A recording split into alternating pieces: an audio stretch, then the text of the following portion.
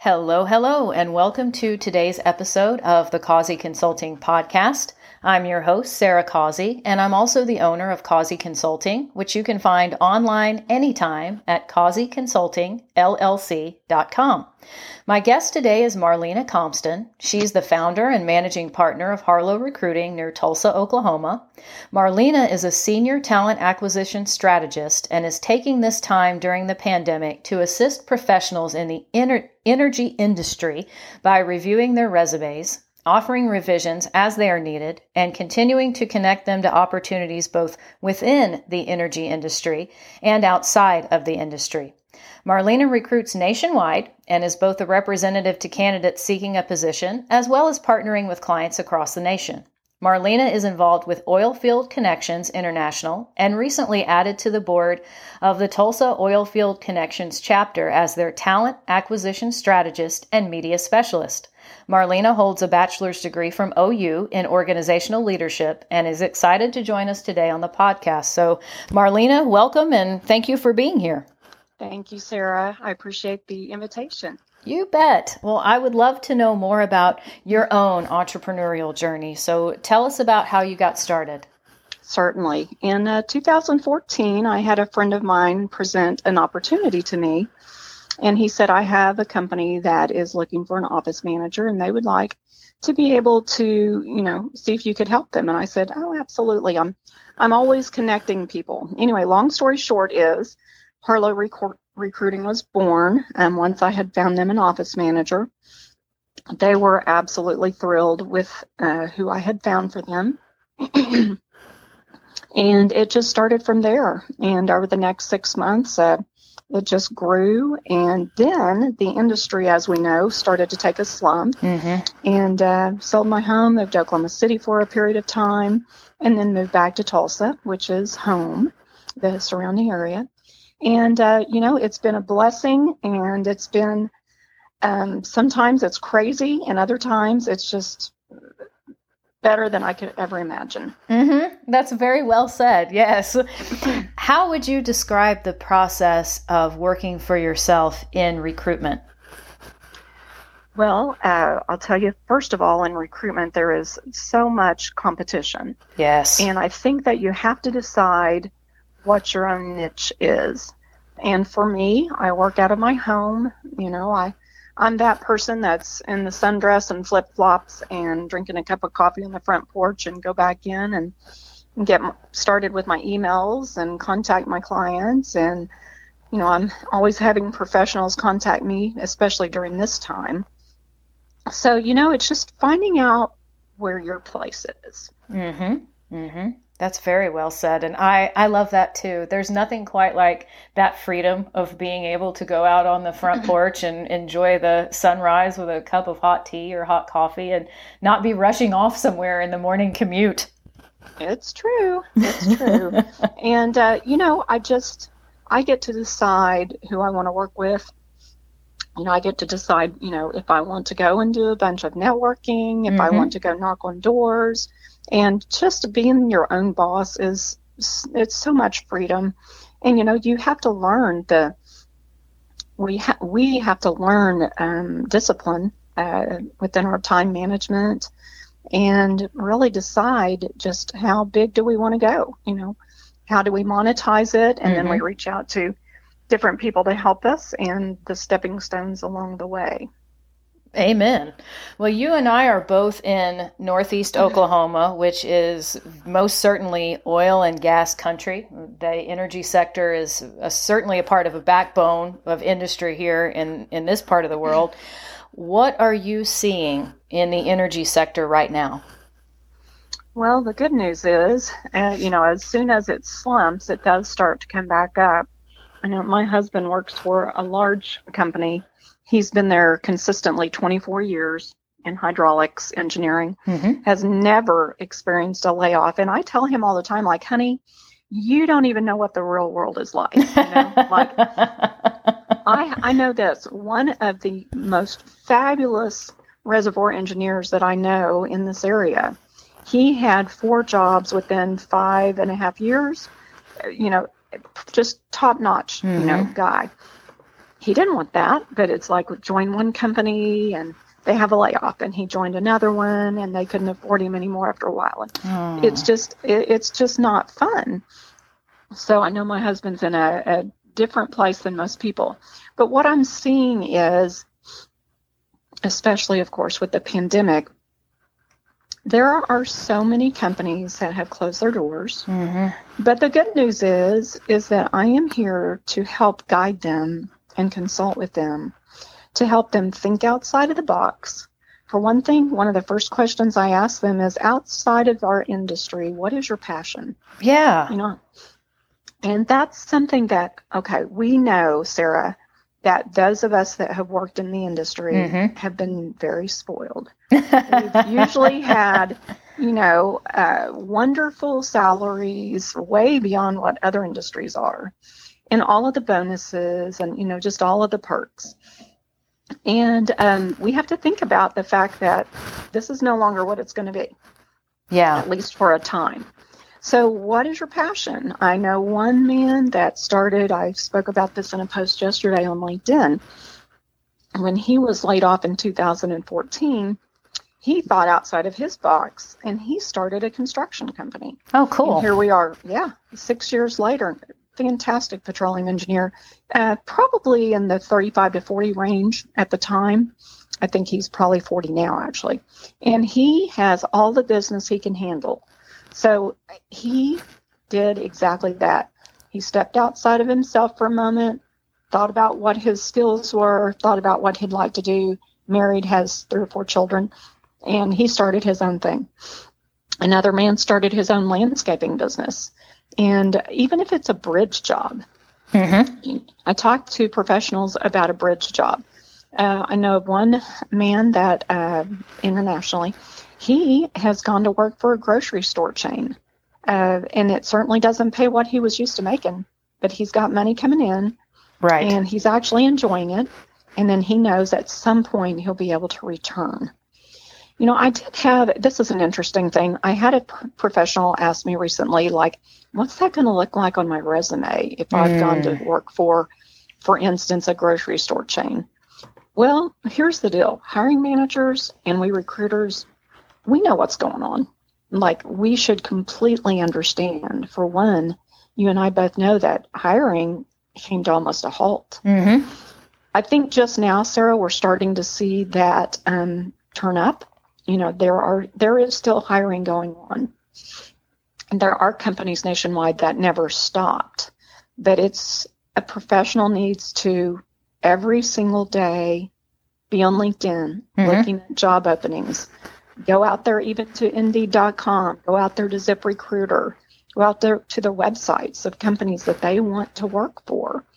And then with that, I will say one of the top things in the past year I've learned, one company in particular told me that they rarely go into their database of resumes. Yes. It's crazy. Crazy. It's in your area, by the way. Close to you. But what they were big on was employee referrals. Mm-hmm. So what I'm also telling professionals is you make sure, once I have reviewed your resume and done a revision for you, and we check out your LinkedIn profile and get that top notch too, then you be sure to be sending your resumes around to your different peers and companies and asking them to send them to their HR department. It can be a win-win-win. Mm-hmm. Usually they'll get a bonus for that, whether it's $500 or $1,000 or something.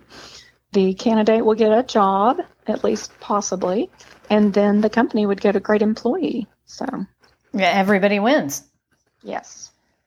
Yeah, I think it also speaks to transferable skills, thinking about things that you've done in the energy sector that you could apply somewhere else. And then, also deliberate creation. I'm a big fan of this idea of sitting down with pen and paper and thinking about, if I could create anything I wanted, whether it's a job in a company, whether I'm an intrapreneur, an entrepreneur, I'm working for myself, what would that look like if I took all the limits off? I didn't worry about the money. I didn't worry about, well, is it possible, and start immediately talking myself out of it. So I think it's cool, like the example you're using of the person that started his own construction firm. I mean, I'm sure he's probably extremely happy and might be more excited now doing that than he was when he was plugged in at a firm. Well, you know what? He's not getting laid off anywhere. In fact, he's got more business than he can handle last time I talked to him. Yeah, that's awesome.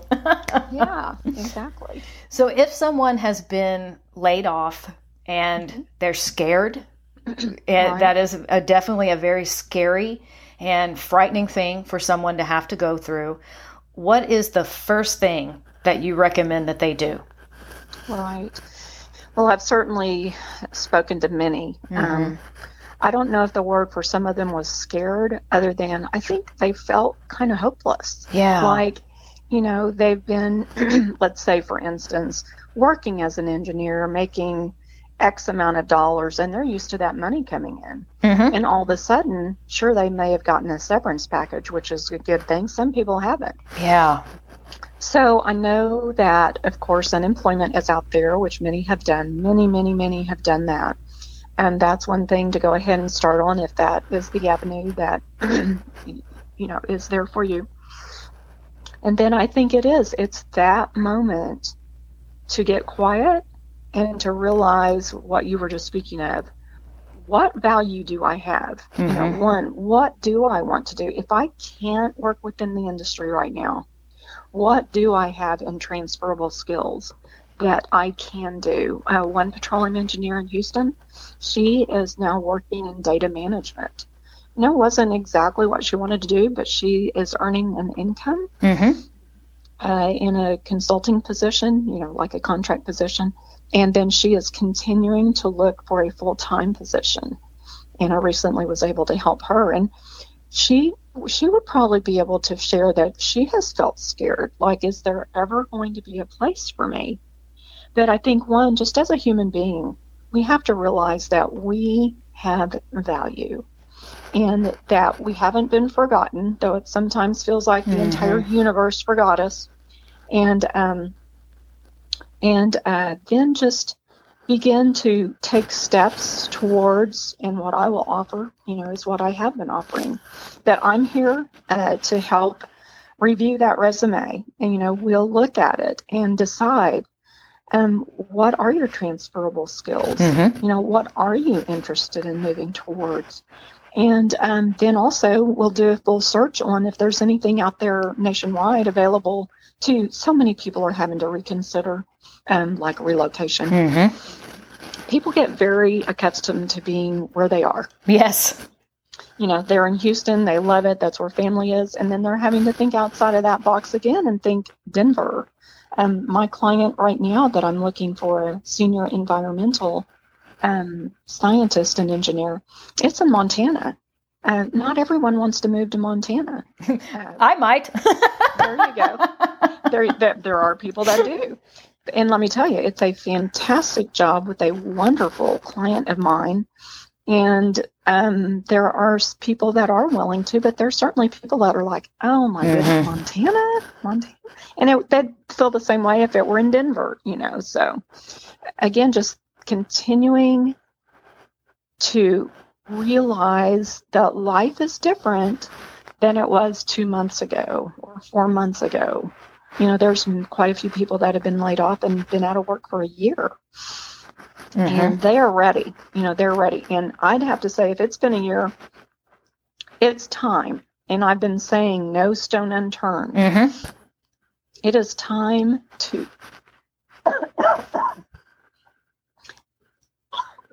absolutely think outside of your comfort zone.